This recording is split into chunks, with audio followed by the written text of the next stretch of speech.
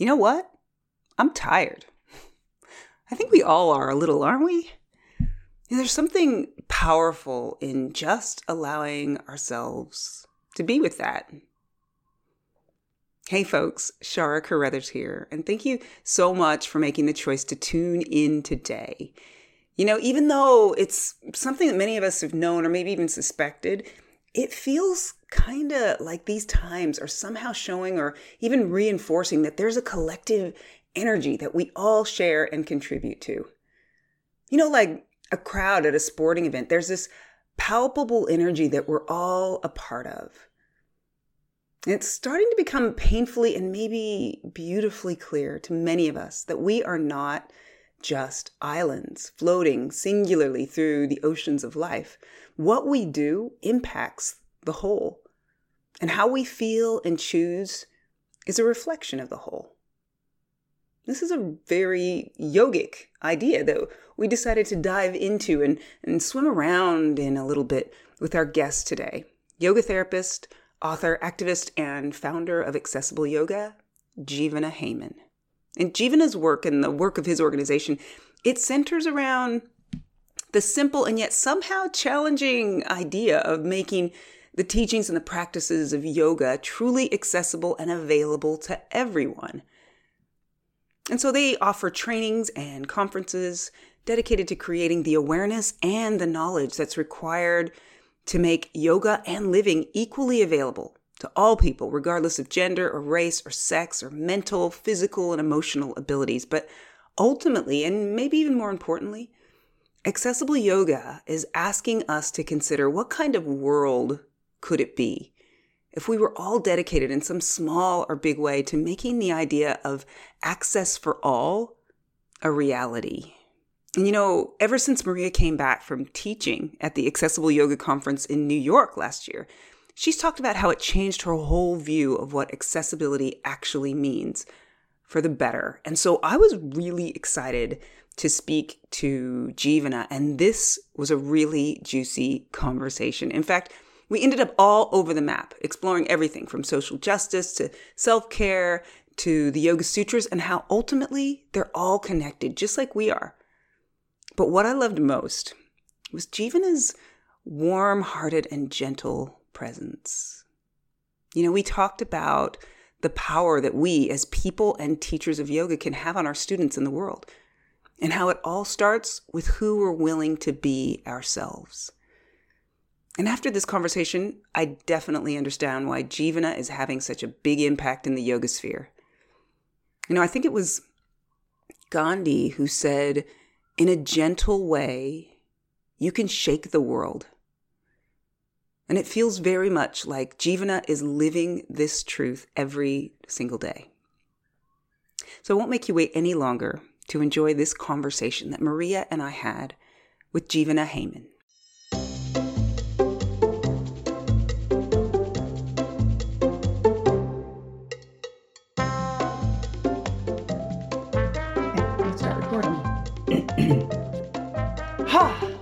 All right. Hi, everybody. How you doing?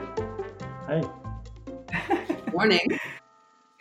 Hello. And we've got, so Maria, you're up the street from me in Lenox. Jivana, where are you? You're in California somewhere? Yeah, I'm in Santa Barbara, California.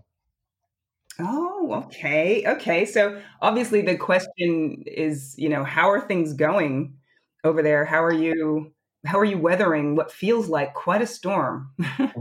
Yeah. Yeah, it's kind of intense. Mostly because our government is so horrible, but Yeah. mostly daily life is the same. I mean, I've had to stop traveling for work and stop all in-person teaching, but most people have stopped. So, I mean, it's not unusual. I just think here in the US, it's going to go on longer than a lot of other places because we're not dealing with it, which is frustrating. Yeah. Jivana, how did the first online accessible yoga training go? Oh, that was great, actually. In fact, it kind of spoiled me, and I thought maybe I don't need to be traveling so much because I could teach from home, So it was really fun. I don't know how effective it was for the people taking it. I hope so. I hope it was. But it was great to not have to fly a long distance and stay in some unusual place and not really know where I'm going, So it was kind of awesome. I know one person who sat in on it, and they said it sounded amazing. Oh, good. It was amazing because you could have special guests from all over the place. Yeah. Yeah, that was great. Yeah. So we had trainers from all over the world, actually. Because I have people who lead this program all over the place, and they could all join for this online version of the training. So that was awesome. And actually, that's the thing. It ended up being a lot more special guests than I usually have. So I didn't get quite as much time, but it was great. It was great fun, and like I really want to keep doing it. Actually, I really think even when I can go back to teaching in person, I want to still offer more stuff online. It's such an accessible platform, which is great for people that's what I do. So making things accessible, so it just makes sense. It does make sense. Makes sense. Yeah, I had thought that this whole COVID thing, at least in terms of the yoga world, but perhaps even wider than that, it feels like it sort of sped things up. So the direction that we may have been heading in terms of bringing things online and all of that was sort of moving at a certain pace, and then COVID sort of, kind of warp speeded it. Yeah, and actually, I also think it helped us learn more about accessibility. I think a lot of people with disabilities or chronic illnesses have been kind of living this way anyway. They kind of live in lockdown, where they can't really go out much. They have to work at home. They have to be careful about, contact, maybe because having a weakened immune system or something. So in a way, I hope it increased people's sensitivity around those issues moving forward. I don't know if it did, but definitely for me, it definitely raised my awareness. And I think there's a lot we learn from that, that we can be more flexible with the way that we work and the way we live, that is possible. Exactly. And we can, if it does ever go back to whatever it is, we can use the best of both worlds to make things accessible. Yeah, exactly. Yeah, exactly. I mean, I have to say personally, it's not my first epidemic. I mean, I lived through the AIDS epidemic, and that's really my backstory is that, I was an AIDS activist, and, I just think people, I don't know, I guess so for me, it really wasn't that new. It was more just reminded me, it still reminds me a lot of those early AIDS days. I mean, it's a different kind of virus, the way it spreads, but still, there's this kind of the fact that we have to change behavior, and there's a lot of fear and unknown. And I think, HIV has been around for 30 years, and there's still no vaccine. There's still no cure. So I think it's kind of interesting that people assume that we're going to have a vaccine or a cure like right away, COVID. Yeah. When hopefully it won't take 30 years, but it wouldn't surprise me. I mean, that's still what's happening with HIV, which is still spreading around the world. I've heard there's at least 5,000 new HIV infections every day around the world. Wow. Yeah, that is something. I was having a conversation with a group of yoga teachers about a week ago, and we were talking about, I was sort of kind of coming to grips with the idea that deep down, there's some part of me that's sort of ready for things to go, in some ways, to go back, or expecting things to go back to the way they were before. Yeah. But that I don't actually think that's possible. I don't actually think we will ever go back. Mm-hmm. Yeah. Yeah, I think it's a new normal. I mean, I think hopefully it'll get a little bit better somehow. I mean, who knows how and what. I mean, I know some places have really been successful in reducing transmission with COVID, and so they are able to open up. I don't know how it is over there, but here it's not going that way, unfortunately. But yeah, I think there will be a new normal, and I think that's a challenge for yoga. Honestly, I think teaching in-person classes is going to be hard for a long time. Yeah, which is really devastating, I think, for yoga teachers. Yeah. Well, I went back last week to teaching. Was my first week having in classes. I teach in a huge, airy room with a limited amount of people. It was wonderful to be in the same room with the students, Zooming.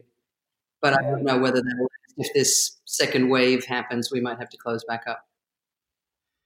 Did you have them wear masks or what? Did you just have space? No, I didn't. I had them about 2 meters apart, and I had 20 in a room that could honestly fit. I've had 50 or 60 people in there before. So it was a really big, airy space with all the windows open. But given the letter published that it could be airborne transmission, we may have to rethink it because we're in an area where we've had very few cases, but we just had a lot of people come for holidays. So we're lulled into safety, but we need to be careful.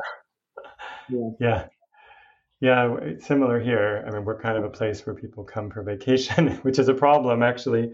It's a small town, but lots of people visit us, so it's a little sketchy.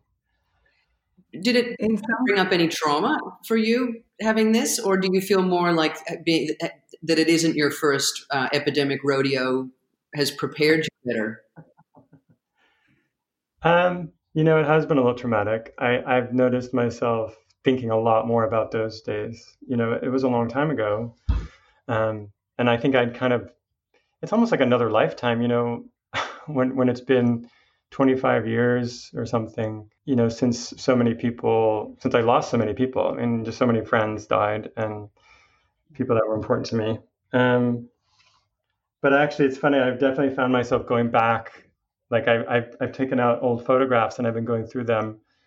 So definitely it's been, I don't know if just traumatic, but it's definitely brought it back in good and bad ways, So I think it's reminded me of a lot of great people and I've been thinking a lot about them. And I've been posting a bit about that on social media, just some of my memories of, protesting. Since that's the other thing I'm finding really interesting is the connection between COVID and and Black Lives Matter, the awareness around racial injustice here, actually all over the world, I guess, right? Yeah. And also what happened with AIDS, which was AIDS, and then the kind of I would say ACT UP, which is a group I was involved with, but more really just like I think gay rights and just kind of queer liberation, whatever you want to call it. But there was definitely a shift that happened, I think, from the AIDS epidemic. And maybe there's a relationship between those two or some kind of parallel there. I don't know exactly. I wondered about that because in the States at the moment, it feels to me like there's a bit of a perfect storm happening with the completely, the government that is basically useless and COVID, and now Black Lives Matter has sort of had a bit of a resurgence. And so I do wonder, is there some connection between all of these things? Are people feeling, I just wondered if people were feeling, when a large population or part of the population feels in some ways, for lack of a better term, oppressed, like they can't move and do the things that they used to do, if they're listening a little bit better? Yeah, I think so. I mean, there is definitely a connection. I don't know what it is, but I mean, maybe it's just that we all had to pause because we were all, we stopped kind of our normal activity. But also, I think it's just that I think there's maybe more sensitivity in general because we know we're all suffering. And so then the people who are already being marginalized suffer more. We can see that with COVID, that there is a racial inequity in terms of who's getting sick and dying from COVID, at least in the US. The numbers I've seen are kind of shocking, actually. Yeah. And so I think maybe that's it. Like just people have the awareness of, wait, this is bad. Oh, wait, but it's even worse if there's issues of racism. And that kind of just helps to make the focus. Plus, everyone, I think, just was kind of sitting around watching the news and saw what happened with George Floyd. I mean, that was maybe shocking.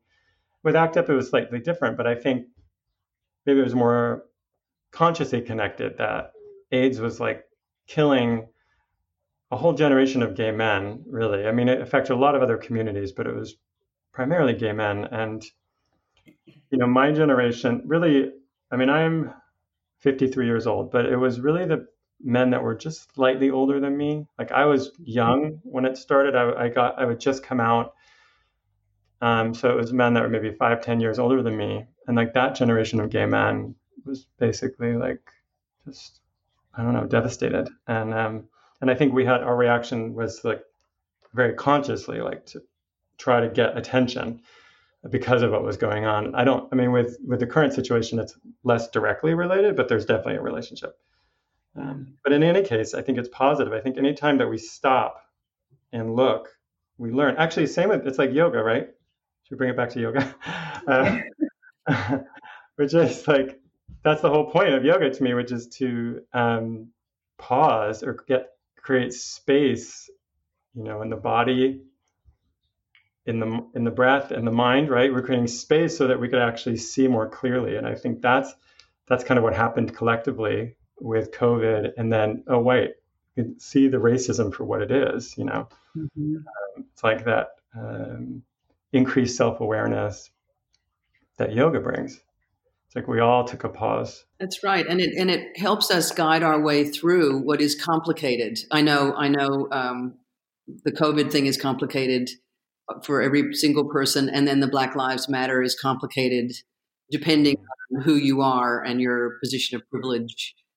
But we all need that ability to sense inwardly to kind of guide us through it intelligently, sensitively. Right, and that's what yoga is for, honestly. I mean, I think that people don't realize that maybe, but I think that's what the practices are for, increase self-awareness. I don't know what we think they're for, but it's what I feel like. What do you think? Do you think that's what yoga is for? Yeah. Yeah. I don't think I thought about it as much until now, or maybe as much until I attended your accessibility training and conference, mm-hmm. which was where you really interconnected or broadened accessibility much more to social justice. Mm-hmm. Okay. Good. That's good to hear. I'm slightly obsessed with the idea, so I don't know whether sometimes I think I live in a bubble. Well, I do, like inside my head. But like I feel like I was just writing about this. So I think I told you, I'm working on a new book, and like this is really the subject of that book. Is this question we want to hear all about it? Yeah, I mean, this is it actually. It's about yoga and social justice, but not so much in a more practical way. Like I really try to look at the actual, like the ancient teachings of yoga and what they're trying to show us and how we can bring them into our contemporary lives. And I think this is the idea of self-awareness, increased self-awareness, clear thinking. I think that's really the theme for me of the book. That as we increase our awareness of ourself, we begin to see our role, like you said before, we see our privilege, we see our own prejudices, and that is, and actually also I think we see how we're connected. We can see how we're different than others and how we're connected. I could go on. No, I totally agree, and it's interesting too because we've had a number of conversations with people, obviously about yoga and the current state of yoga and in the West and kind of where yoga came from and then where yoga is going. And it feels to me, maybe just in my little bubble, maybe I'm in that bubble too. Yeah. It feels to me like there is this, I don't want to say evolution, but it feels like we're heading in a direction where we're starting to understand the real foundations of yoga and what it's really about and what it's really for. And it's so in some ways, and I've been asking this question with a lot of people that we've talked to, in some ways, events and experiences that we're like now are these opportunities to dive deeper into our yoga, or at least to recognize that connection of what we're learning in our yoga to what we actually need in our lives right now. Yeah, that's beautiful. I agree. I think it is evolving a lot. I think yoga is going through a huge transformation in the West. I think yoga itself hasn't changed, but the way it's taught and practice is changing. I mean, in fact, I hope we're getting back more to some of the basic teachings. Mm-hmm. I think maybe we're learning, finally realizing that it's not just about the body, that we're using the body in yoga, but that it's not just about having, it's more than exercise. I always say exercise is good, but yoga offers so much more, and I think that we could really focus on those pieces. That's where the real power lies. And I feel that too. I don't know if it's my bubble, like who I'm following and the world that I live in, but I've seen a huge change. In terms of the way people are talking about yoga and the awareness of issues around accessibility, around social justice for sure, also around cultural appropriation. Yeah. I think there's just, it feels like we're growing up in the West, at least in the way we're talking about it and practicing. Yeah. So has the desire to write this book, has that come out of your own personal experience of being an activist, or has it been that this is just an opportune moment? Like, where has it come from? Yeah, I mean, I started this project, I don't know, like a year ago, more than a year ago. So before all this current stuff was going on, I was already writing this book. I just feel like my background was being as an AIDS activist. And so I was doing that before I got into yoga.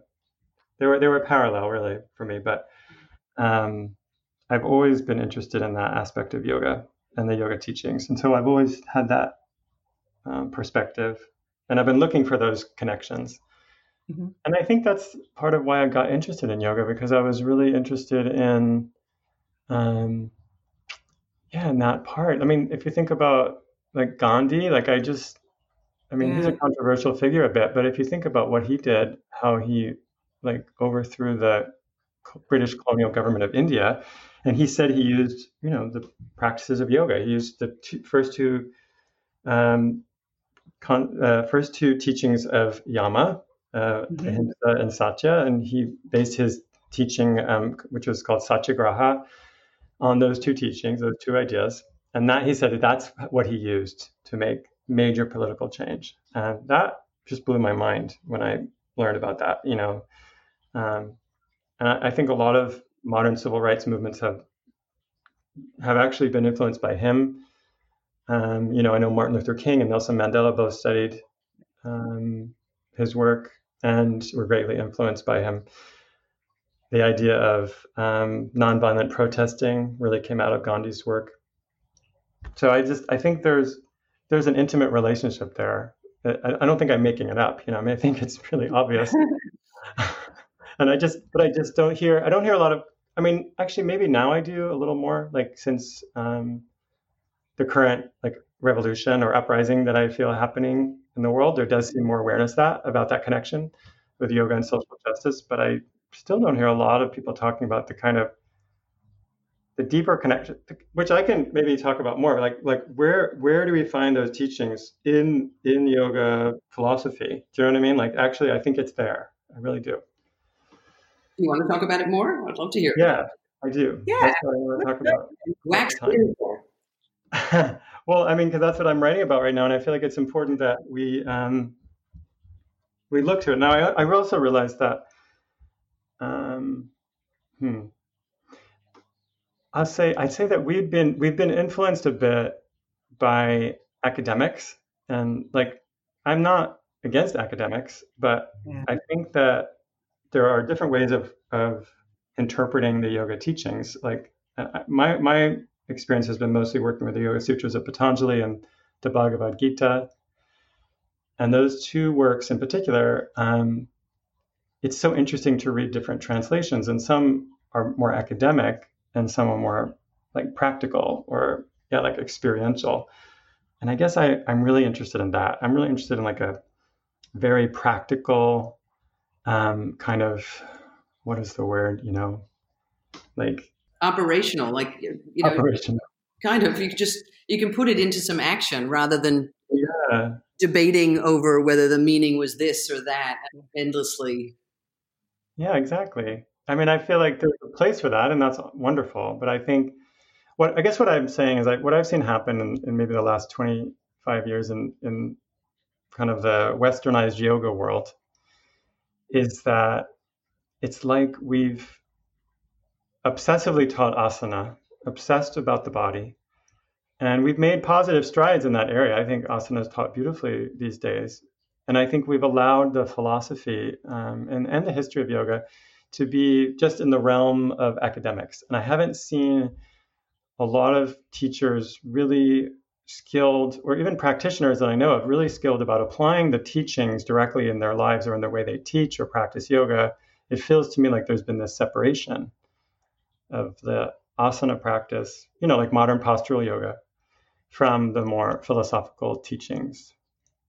And I feel like we've allowed it to go into that more academic realm, which again isn't bad, but I just feel like we need to take it back and make it more accessible. So that's really my interest in the book. But I also say it as a bit of a, like, I don't know, like I'm nervous about it. Why? Really?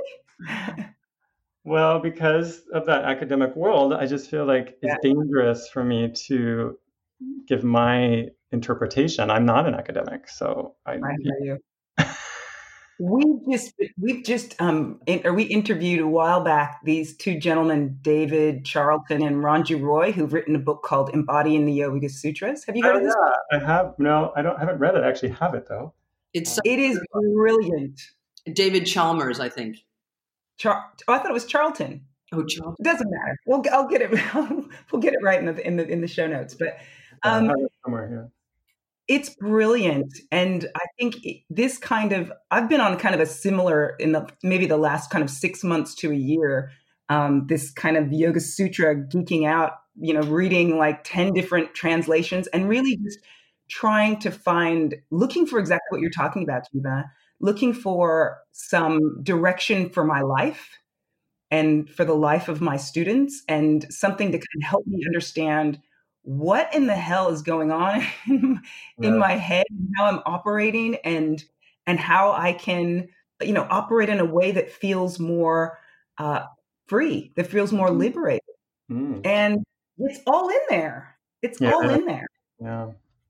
And they're great books, right? They're great contemporary books about that, I think, about applying the teachings. I mean, there's a few that I know of, but I don't know if there's any about social justice exactly. Oh, I see. Connecting it to social justice. So how are you doing that? Can you give an example of how we can take those teachings and apply them? Mm-hmm. Is that too broad? Well, since we're talking about the sutras, I would say, and it's something we already touched on, this idea of increased self-awareness. I would say that if you look at the second chapter of the sutras, book 2, there's the Ashtanga Yoga is the section that most people focus on, which is really important, right? That's where Patanjali offers the 8 limbs. It's where asana is listed, where he really delineates meditation and the place of meditation in yoga practice. He also brings up yama, niyama, and all that.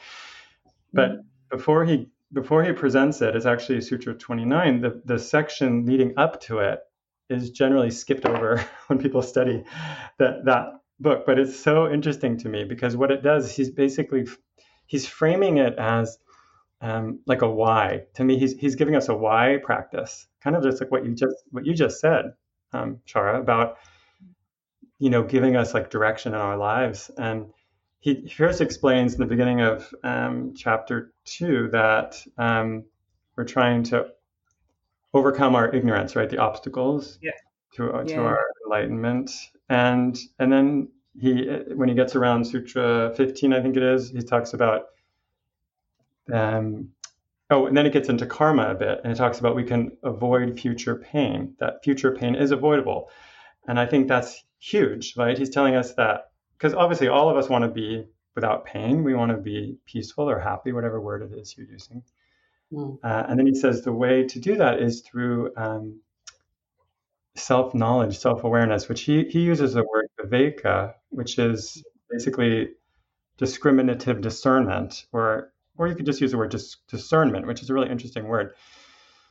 Because what often happens, I find, is that yoga teachers talk a lot about the beginning of the book, of the book 1, Sutra 2, Yoga Chitta Vritti Nirodha, how we talk a lot about restraining the mind. But what he's saying here in book 2 is actually working with viveka, which is kind of not restraining the mind as much as clarifying the mind, like clear vision. He's saying this is the actual goal, and this is the way out. He says it's through clear vision. The way out of the ignorance, the way to avoid pain is having this clear vision. specifically, he's telling us to begin to discern the difference between what's real and unreal, because this is a dual philosophy, right? Between what's nature and what's spirit. So he's telling us this is how you can tell what's spirit and what's nature through discriminative discernment. And he says the way to create that in our lives is through the 8 limbs of yoga, through practicing Ashtanga yoga. And so he actually then presents Ashtanga yoga.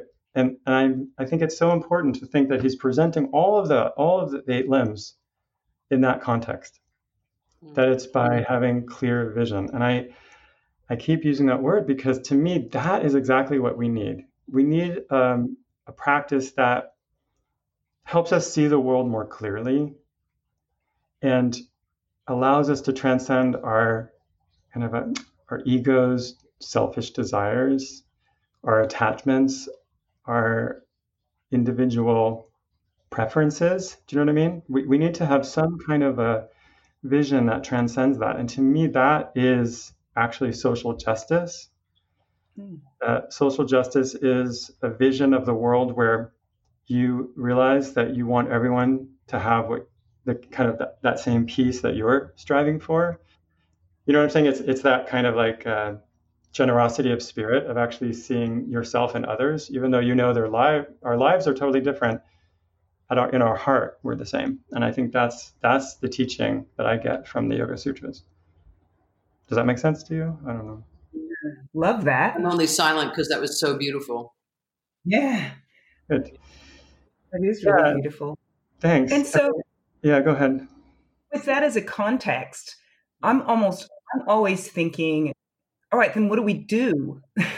What do we do? Yeah. And yet, what I keep coming back to, and I'd love to hear your thoughts about this.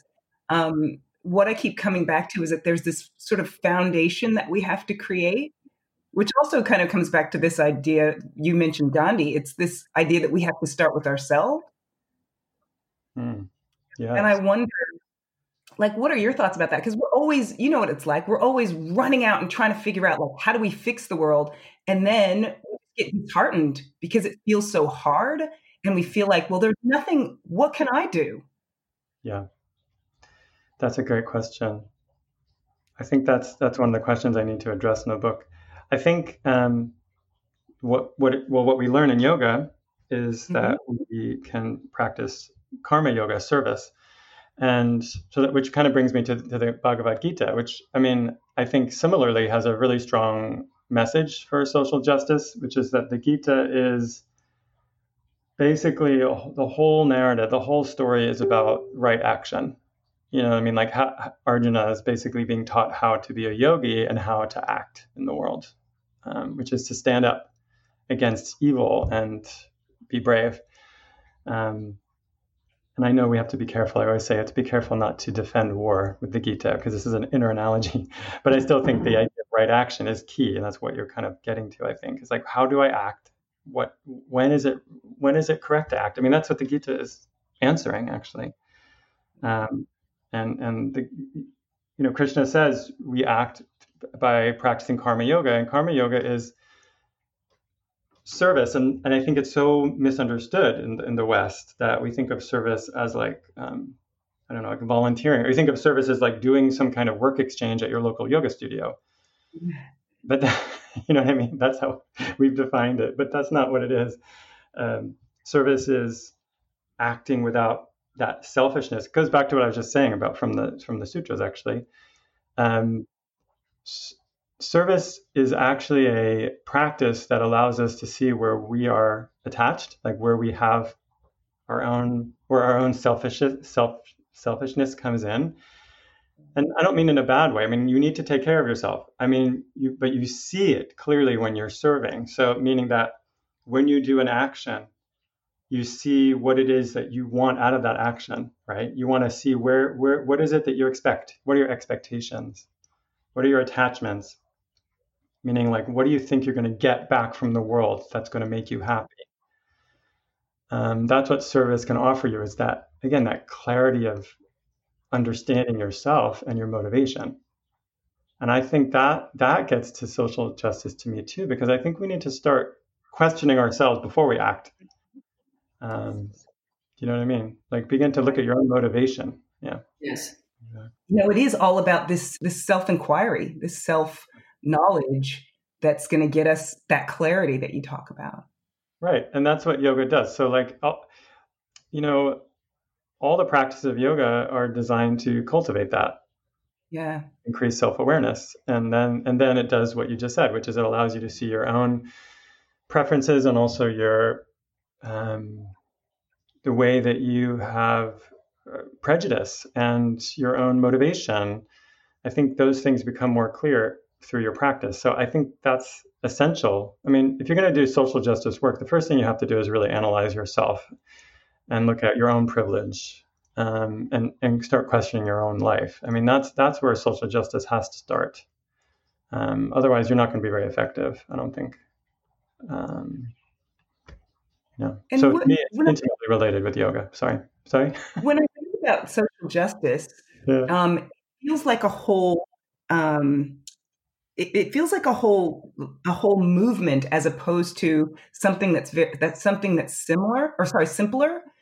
And it feels like, to me, for a lot of people out there, they think, or they hear the word or the term social justice, and they think, oh, well, that's not for me. That's a big movement thing that you have to kind of jump through or do. And so I wonder, what would you say to those folks who have that view, or who feel like, look, I'm not a social justice warrior, I'm just me over here? Right. That's a great question. I think actually go back to yoga and understand that there really isn't a difference between what goes on inside of you and what's happening outside. I mean, there's a parallel there. It's like, in a sense, like, I don't know how to say it. The community is like a big mind. It's like, so like America, whatever that, or I don't know what we call this place that I'm living in, the United States of America. It's like we have one mind, and when we think of us as a community, and I think that mind needs to do some yoga. Do you know what I mean? Like that mind needs to do a lot of self-inquiry and reflection, and it hasn't done so. And I think that begins by the individual members of that community doing the work.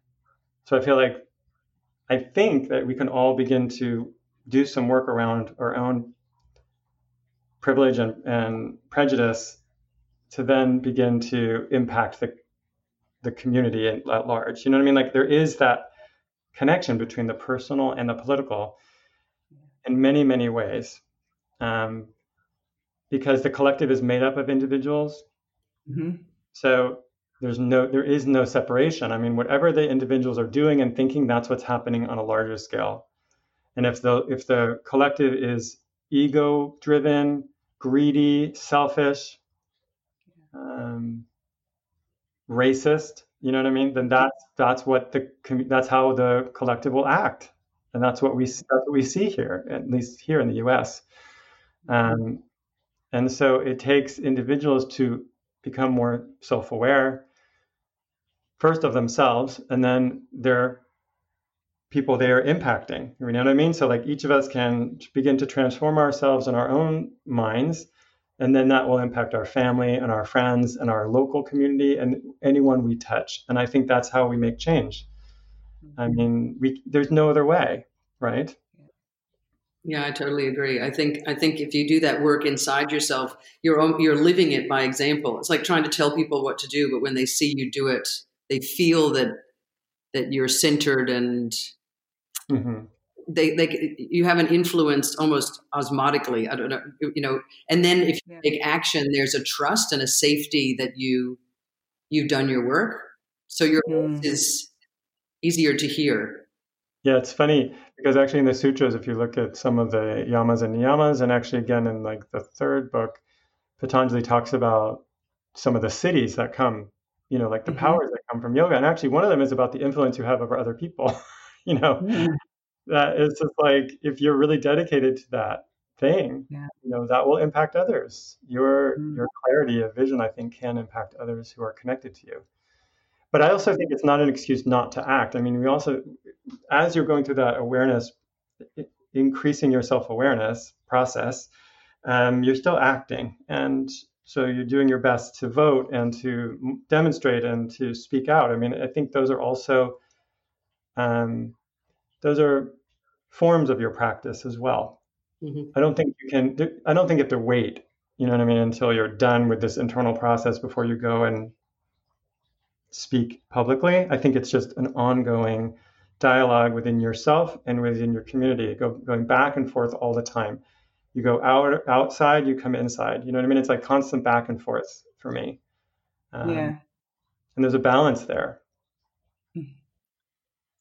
Yeah, I often think about it from my studies of Ayurveda and teachings of Ayurveda as this idea that who we are is a relationship between what's happening outside of us and what's happening inside of us. And like you said, there's this constant shifting of our attention and perspective from out to in, out to in. And it's interesting too, because even over here in Australia, as an American, the last 3 years, I'm like the last 20 years with Trump and the last years, or however many freaking years it's been, have been probably my most anxious and, just I've had so many terrible days. Yeah. And I've realized that those things are happening. I'm all the way over here. I'm not physically involved in them, and yet they are impacting my physical experience of the world. And so when I think about that, I think, right, well then, if I can maybe just be a little bit calm, because I'm in my anxious state, I'm impacting my kids' experience, my husband's experience, my students' experience. And so if I can just calm down or find a way to, deal with my internal, that can also impact my external. Yeah. And it feels like, as yoga teachers and instructors, we have this, I keep saying opportunity. When we talked to Jay Brown, he sort of thought of it in a different way, but I think we have this opportunity to kind of impact people in a way that can affect the greater good, if you know what I mean, even just by helping to turn people into their own anxiety or their own physical state. Yeah. And help them become less fearful too. I found I feel like that's a big role as a yoga teacher, is to help people be less fearful, because I think people who are fearful don't act well. Yeah. They act from their most base, tribal, those horrible, exactly what's happening in the Trump world is those, not the openness of heart and not the sense of connectedness to others. Right. But we're acting from fear. But also as a culture, and I'm talking about a kind of the greater Western culture that kind of that feels a bit numb and thrives on kind of intensity to wake up. It feels to me like this moment, like we talked about with the, with this perfect storm that's happening, with basically all the pain that's happening in the world, is kind of showing people that they are in pain, if you know what I mean. It's kind of it's like that pinprick that's making people kind of tune in. And so it feels like there's, if nothing else, there's the benefit of this moment is that it's making people feel. And when they feel, then they might even start to get curious about where the pain's coming from. But that's so interesting what you both just said, because on the one hand, I think pain can send us into fear, which could lead us to being more conservative and limited in our openness to embrace others and limit our generosity and be more selfish. But then also, like you said, pain can actually be a motivator for spiritual awakening.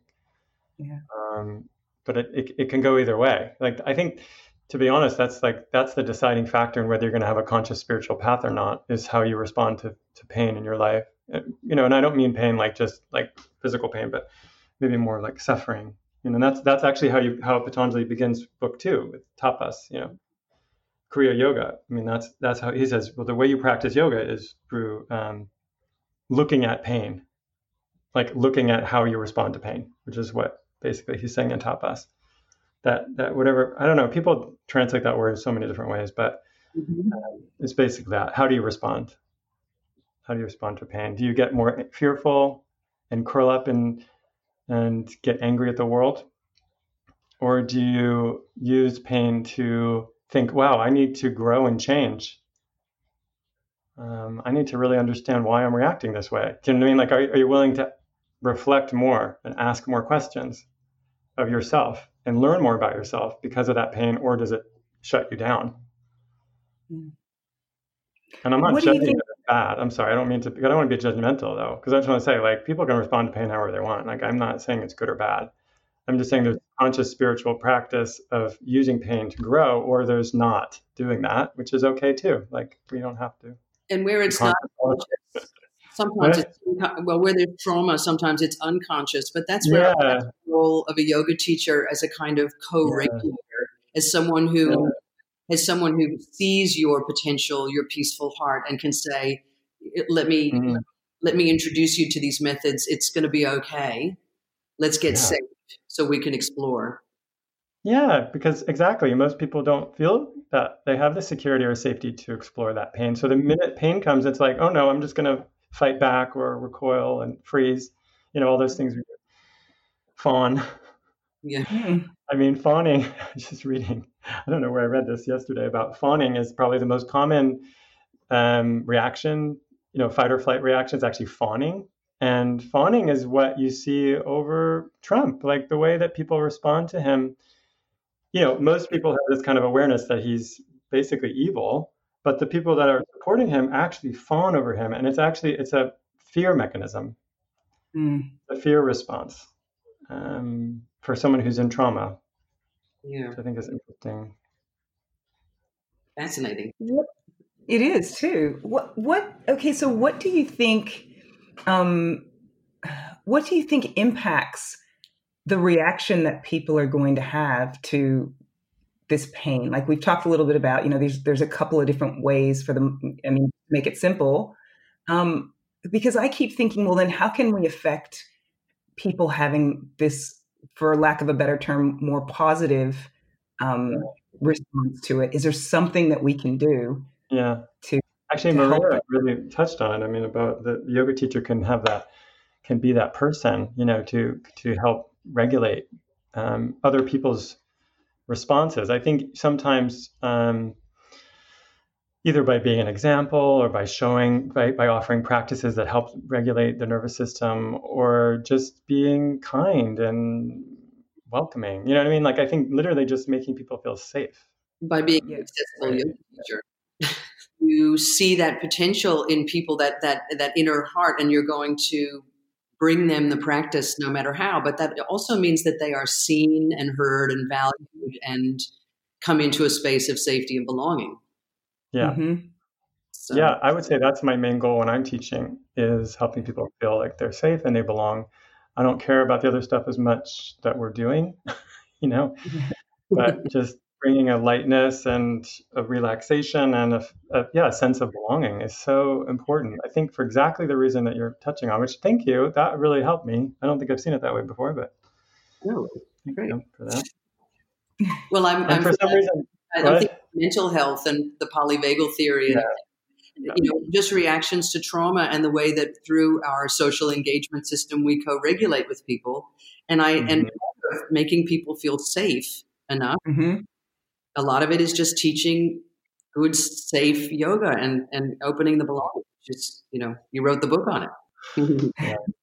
But for some reason, what is coming to my mind is also the demonstrations that are going on, and something that I really want to share, which is, I think that because I spent a lot of time demonstrating in my life, I think demonstrating can be an expression of love. And I think that can also come out of this work. So it could be that it doesn't always have to be just an internal experience. It can actually be an expression, like demonstrating in a nonviolent way, which is what the vast majority of the demonstrations we're seeing, like by far, are actually nonviolent. And I think people are there because they're expressing love. And I think that's such a beautiful symbol to me of this, of hope, actually, and of what yoga is trying to teach us. To me, that's a yoga practice, to be demonstrating in a loving way. Like, I think that's such a beautiful, do you know what I mean? It's just not always an internal thing, I guess, it's not always sitting quietly in a yoga class or by yourself or whatever. It can be an outward expression. That's the way that yoga can appear in our lives. I wanted to ask about that because there's this thing about, call people in, not call people out. And there's this, in a way, a terror of white fragility and things like that. But have there been moments where you thought, no, I'm not doing the calling in thing. I'm going to call out, that where you stepped into action and thought, I need to rattle the cage or the saber or whatever it is. Oh yeah. I mean, I think for sure, if someone is in harm's way, then I think we need to use anything that we have to protect them. So whatever anger we have, whatever it is that we have at our disposal, we use to protect people that we love. And I think that's what we're seeing, even when there is people turning angry. I think it can be understandable in a sense too. But I would just say, in terms of myself, I think as a white man, I think I can generally call people in. I think that's my job. That I can, because I have privilege, it's like I can be in that position and actually speak up pretty clearly for things. And I don't usually do it in an angry way, because I just find it's not necessary. But that's because I have privilege, to do that. I don't know if that made sense, but that makes total sense. Yeah. What I'm sort of or the question that's kind of in my head is this idea of creating safety or creating, safe spaces. And I kind of wondered, and you've sort of said this already, but I don't know, my brain is sort of expanding a little bit and thinking about it. The idea of accessible yoga being about creating safety. And when we think about the breadth of this idea of creating safety, how do we begin to get our heads around it and our hearts around it? Mm-hmm. As you mean as yoga teachers, or in our lives generally? Well, that's a good question. I think perhaps as yoga teachers, because that feels a little bit more like a scope that we can look at and address. Yeah. Well, something's been on my mind related to that, which is I just wrote actually a blog about this, which I haven't published, but I can share it with you, which is that a really experienced teacher who I really like. She told me the other day, we're talking about accessibility in yoga, and she said something like, she said, I'm not the teacher for everyone. And she said it in this way that was kind of like saying, I think that's a common thought that yoga teachers share. We're not the teacher for everyone, right? Mm. But there's two different ways of looking at that phrase. One is like, yeah, of course, not all yoga students will come to you. Like, that's true. And probably many students won't want what you have to offer. And that's true. But that's not an excuse for you to not be completely welcoming 100% of the time to any student who does come to you. And I'm afraid that's how it's often used. There's kind of this misunderstanding in yoga that it's okay to be exclusive. That's okay to focus on a particular thing, and that my thing is power, vinyasa, flow. And then, if come to me if that's what you want. And I would say that that's not okay with me, actually. That's not yogic. Yoga is, I always say, if it's not accessible, it's not yoga. I mean, the basis of yoga is this kind of is a spiritual universal teachings that we're all connected on one level. And if we can't practice together, people can't be welcomed into a space, and I don't think we're practicing yoga there. But given that, people don't have to choose to come to you. Do you know what I'm saying? So I guess I just want to place it that way, that I think yoga teachers have a job to make their offerings 100% welcoming, 100% accessible, and 100% safe.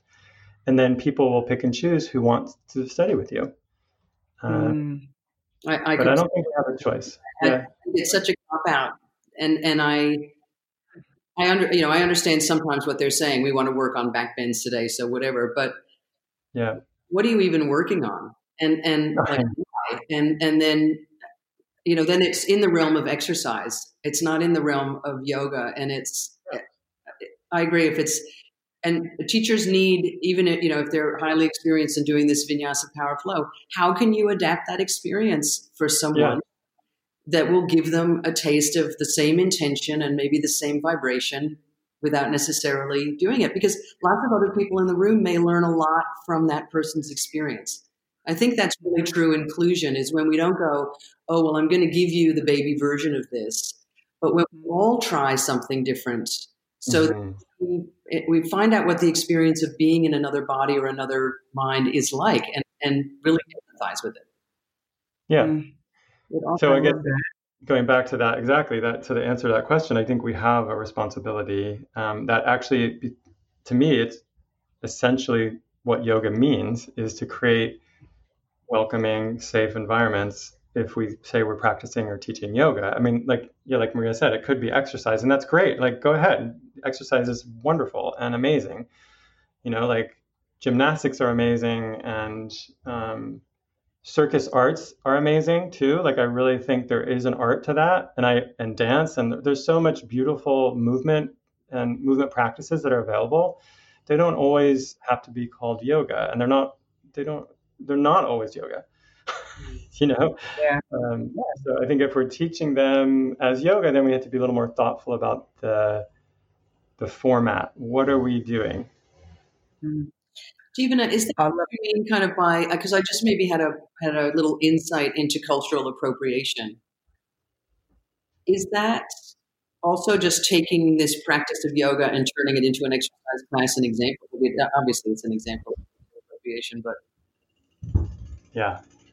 I don't know if you can hear there's someone gardening next door. It's gotten very loud. Yes, I think cultural appropriation is when you take some indigenous practice and you actually take piecemeal, you take it apart, you kind of pick it apart and you use just like one part, for example, just asana, and then you sell it. You make profit off of it, and you even sell it back to the original culture that you took it from. And I think that's what we see with modern postural yoga for sure. And that is the definition of cultural appropriation. I don't think that everyone who's practicing yoga is practicing in a way that's appropriation. But I think generally speaking, that is the way that the Western practice has moved, right? In fact, I think we can get away from appropriation by doing what I'm saying, which is let's go back to the essential teachings, to the source, look at the practice in a more holistic way and understand more about the context that asana came out of. Why were people practicing asana? What was the intention? What was the goal? And then it doesn't feel like it's appropriation as much if we're using it in a more comprehensive fashion. Thank you. That was so cool, because I didn't understand cultural appropriation till that very moment, and I was getting very defensive about it. But in your definition, you actually then create the action, which is go back to source and teach the wholeness of it, or learn. And I think also it's about being respectful, honestly, to the tradition, just respecting, acknowledging your teachers, acknowledging the roots of the practice, that it comes from India and from indigenous cultures there, from people of color. I think that's really important for yoga practitioners in the West to acknowledge, that this is these are the teachings of communities of color that we're using. So especially right now, when we're becoming more aware of racism, I think that's really important.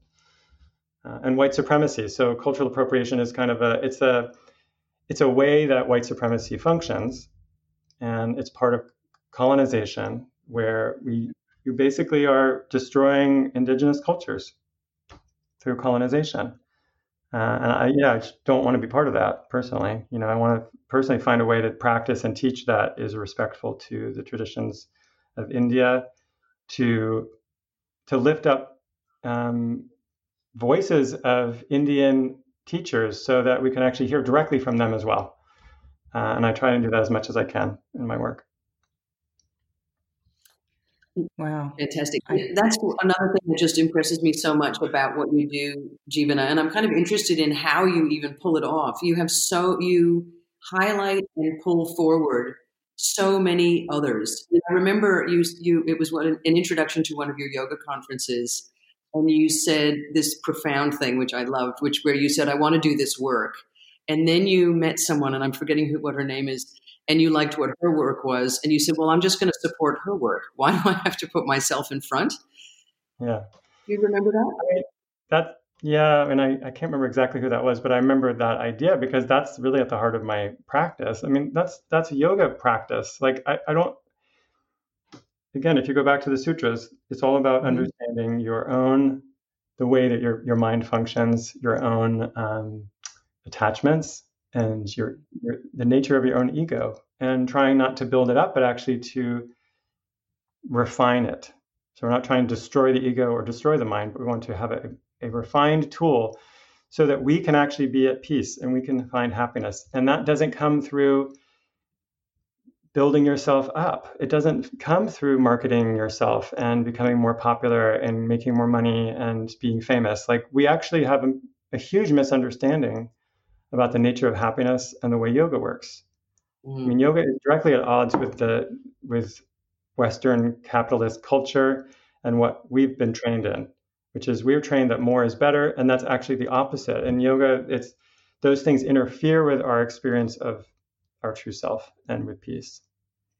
And I want to be happy. I'm with you. I love that you touched on all of this, because we've talked a bit about, yoga and the way that it's being taught. And what it's brought me to is this kind of belief that we need to expand what we're teaching. In other words, a lot of yoga teachers are just teaching asana, but what we really need to do is teach yoga. So teach all of it. And it feels like there's a lot of teachers who know the yamas and the niyamas, and they may know little aspects of the sutras, but they don't know how to teach it. They don't know, in some ways, they may not even know how to live it. And even just in this conversation, you've given some fantastic, really simple examples for how people can incorporate the teachings of the sutras into their yoga classes, into who they are in their yoga classes, into how they carry themselves and how they engage with their students. Have you got any other thoughts? Well, you mentioned asana, and I just add something which I always explain in my trainings, which I think can be helpful, that if you're practicing asana, I always ask, people to consider what does that mean? What is it that makes it an asana instead of exercise? And it's not that exercise is bad, exercise is good, but I'm just saying what makes it yoga. And I think it has to do with the focus, the intention, what the mind is doing. And so I would just offer that for yoga teachers to, I don't mean to criticize someone who's teaching a class that's 99% asana. That can be yoga still. But I think you have to consciously bring in that increased self-awareness that asana can cultivate. That's why asana is incredible. I mean, it is maybe one of the most powerful tools we have in yoga, but we need to use it correctly, which is to use it to increase self-awareness by focusing the mind. So when you're doing the asana, you're focusing on something. You're focusing on some inner experience. Either you can have sensations in the body, you can focus on the breath, you could have a mantra or something focused in, with the mind, or a drishti point, internal point or external. You could focus on other things, but that focus is the word, right? You're focusing on something. I think that's where the yoga comes in, because we're working on refining our own thinking and working on having clear vision. So asana really is an amazing tool for that, for refining our vision. But we just need to teach it with that in mind. Yeah, that's brilliant. Because asana ends up being a means to teach people about themselves. So you get a little less concerned with the details of the actual asana, where you go, Yeah, you can learn about yourself. I mean, I've learned so much about myself in asana. I watch what my mind does. My mind wants to move on to the next one immediately, or it wants to think about something else. Maybe I'm worried about something. I mean, I just, it becomes a place, it becomes a meditation, right? That's how it becomes a meditation, by bringing in that reflection, that self-reflection. Like svadhyaya, that word, that self-reflection. That's how we make something into yoga. We make anything into yoga. It's just like with mindfulness, when I think the Buddhists have been better at that than yogis have, but like walking meditation or riding your bike meditation, like Thich Nhat Hanh speaks about bringing meditation into life. And I think actually yoga is the same. We can bring yoga into our lives through increased self-awareness at any moment. It's just that asana, pranayama, meditation, all the tools that we have in yoga, they're designed for that. They actually cultivate that experience of increased self-awareness by nature. That's what they're designed to do. So, and they're very effective practices. Yeah, so to me, svadhyaya is one of my favorite parts of yoga. Even just like a busy person and a mom who's constantly got kids and people asking for things, and you feeling kind of like you're living outside of yourself. That ability just to say, what do I want? How do I feel? What do I need? How what's going to make this okay for me in the moment? That feels really decadent. Like to me, that's way better than a Sade or a mani-pedi or something like that. Even just the ability to ask, to create a little space to ask those questions and just be with them. Well, you're a real yogi then, right? You're really you're practicing. I mean, that's it right there. That's what the first. That if we go back to Patanjali, in book two is how to practice. Right, like book one, he's explaining what yoga is basically, and then book two, he's saying how to do it, and he starts with Kriya yoga in action, and it's 3 parts. We talked already about tapas, learning, being willing to learn from the pain, and then svadhyaya, understanding where we're stuck. Why is pain coming? Where are we attached? And then finally, Ishvara Pranidhana, letting go, trusting in ourselves, in our own heart, basically. Kind of like, knowing that just the feeling like, okay, it's going to be okay. I'm going to be okay. And that's a pretty powerful message for this time that we're in too, because I think a lot of the anxiety that people feel and the hopelessness that people feel is born out of perhaps some kind of a belief that things aren't going to be okay. Yeah. I know. I think this has really been the gift for me of living through an AIDS crisis when I was very young, is just that I was surrounded by illness and death at a really young age. And it's not that everything is going to be okay, actually. The fact is, like, we're all going to die. You know what I mean? So it's just more like reality. That's okay. It's just like, that's okay. You know what I'm saying? So it's like changing the expectation to say, oh, wait, actually, we're all going to die. So we really just make the best of the time we have here. And that's that's a different expectation than like some denial of like, I'm going to live forever. I don't know. You know what I mean? Like, yeah, it's not reality. I think a lot of us live in fantasy land. Actually, it's funny. I often ask my students, like, how many of you think about death every day? And it's like half and half. Like, I feel like half of the world is very much on it in terms of like, I'm mortal. I know I'm going to die, making the best of every day. The other half is like fantasy. I'm going to live forever. I don't know. Yogis are very realistic. That's what I would say. Yeah. Yeah. Yeah. There's freedom in that, though. I think there's freedom in being realistic about things. Well, yeah, exactly. And does it work for you, Jeevana, right through your personal life too? Maybe that's too personal a question, but I find for me... No, I'm an utter failure. What are you talking about?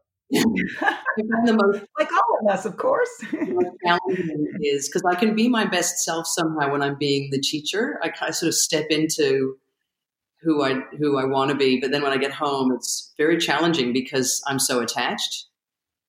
Yeah, because you're human. I mean, I would say like I used to think I was a failure. Now I said it as a joke because the fact is, like, I'm doing the best I can, just like everyone else. Like, I've reduced my own expectations about myself. Like, I'm not enlightened. I'm just learning and growing, and I make mistakes, and sometimes I don't make a mistake and I do okay. Yeah. You know what I mean? Like, every moment is an opportunity to learn something. Sometimes those lessons are more painful than others. So my life is not like perfect at all, but I think it's really the way I can tell if I'm practicing, like in my mind, if I'm doing my practice, is if I'm not getting annoyed with my family. Yeah. Do you know what I mean? Yeah, definitely. I think it's an excellent litmus test because it really is, we really have control over that. Yeah. Not over them, but over our own equanimity in response to whatever happens. Yeah. Like when I see myself getting irritated, then I think, okay, something's going on. Like it means there's some unresolved thing. Like I'm upset about something or I'm worried about something. There's some inner experience that I'm having that I'm not seeing clearly, that I haven't expressed emotionally, and I'm basically taking it out on them. Wow, beautifully put.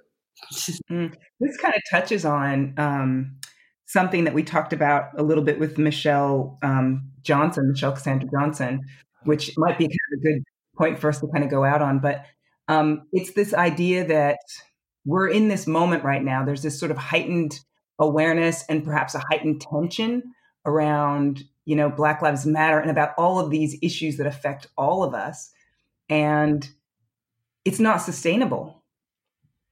And, in terms of our own ability to maintain this heightened state, and Michelle kind of talked about us having tools to self-regulate so that we can kind of maintain whatever energy levels we need to go the distance. And I kind of wondered, from your standpoint, how do we keep these conversations, these bigger and important conversations going?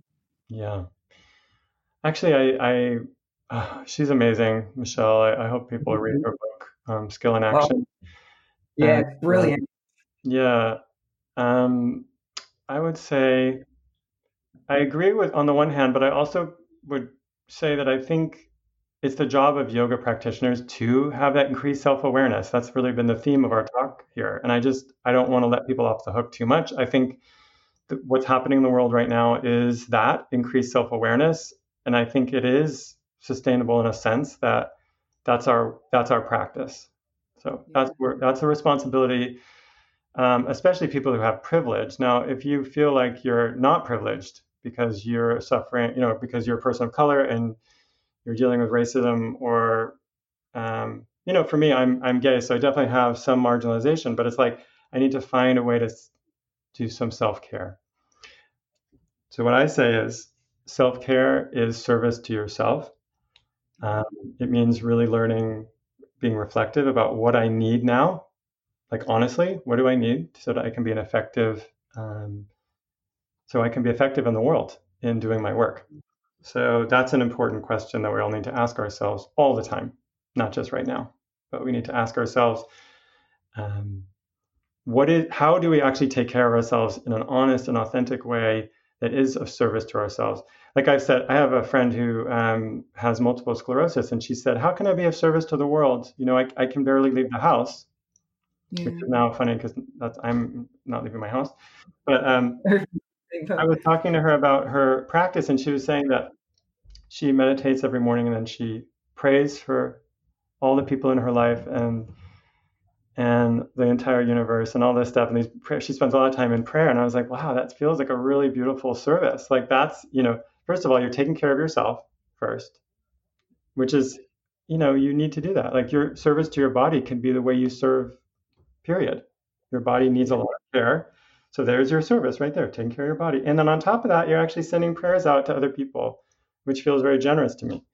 So, I think we can all do that. We can all be of service in some way. I love that. That's brilliant. Yeah. Well, when will your book be coming out? Yeah. Is it a long ways from coming out? I have to write it. All right. Probably it takes a long time, not just to write, but then the editing process. So probably it won't be out until fall of next year. It'll be like a good year, just over a year. It'll be out. Well, hopefully we'll have a chance to speak to you again, perhaps on the other side of that. I can tell you now, I am eagerly awaiting this book because this has just been a brilliant conversation. There's so many nuggets of goodness that have come out of this for me. So thank you so very much, Jeevana, for even just taking taking the time to be with us. Yeah, thank you. Really And if you start a podcast too, I think that would be so interesting. Will that be your central theme if you start one? I mean, we're thinking of starting an accessible yoga podcast just to highlight some of the work that we're doing. And to be honest, not just the work we're doing, but the work that other people are doing. Because I feel like that, again, goes back to what we said before around appropriation and around working with my ego, is creating a platform for other voices. So I love the idea of a podcast for that. And like you're doing here, I mean, having me, it's very generous of you. So thanks for having me, and thanks for asking such great questions. That was really fun. I'll have to listen too, because I could use some of that for my book. Yeah. Well, it was wonderful. I can't wait to listen to it because I learned a lot. Thank you so much. Yeah, thanks. That's sweet. Thank you. Oh, what a yummy conversation, huh? So inspiring, so gentle, and so powerful at the same time. You know, this one definitely left me feeling changed in some way. And I've been thinking a lot, actually, about how accessible my yoga classes are and about how accessible I'm making the work that I'm doing in the world. Maybe that's a question you want to ask yourself, too. You know, Jeevana's organization, Accessible Yoga, they're doing some wonderful work in the world. They've got trainings and conferences, as I mentioned at the beginning, and they're also starting to offer some online classes and courses on topics like race and equality and accessibility in yoga, as you would imagine. So if you're interested in learning more, definitely check out the show notes for more details. We put a bunch of links in there to Jeevana's work. And as we talked about, Jeevana is currently in the process of writing a book on social justice. So we're going to see what we can do to get him back when that book is ready for prime time. And on a different note, if there's any of you out there who are yoga teachers or students who are interested in learning more about how to apply the principles and practices of Ayurveda into your yoga maybe as a powerful step towards restoring a feeling of wholeness to your life and to your teaching, I would love to have you join me for a training that I'm running called The Elements of Yoga, Ayurveda for yoga teachers and students. So it's a 30-hour live online intensive that I'm going to be running over the course of about 5 weeks in late August and September. And I am very excited about it. If you'd like details about what it is, what will be included, and how we'll be running it, or even details about how to book, if you've heard about it and you're interested in signing up, please go ahead and check out the show notes. We'll go ahead and put a link in there for the page with all the details for that. And again, thank you so very much for choosing to be a part of our podcast family. Your listening makes this possible, and we love and appreciate all of your praise and your encouragement. And I got to tell you, we've got so much more goodness coming your way in the weeks ahead. So definitely stay tuned. Subscribe if you're interested in getting notifications about when those episodes are going to be ready for listening. But more than anything else, take care of yourselves. Until next time, namaste.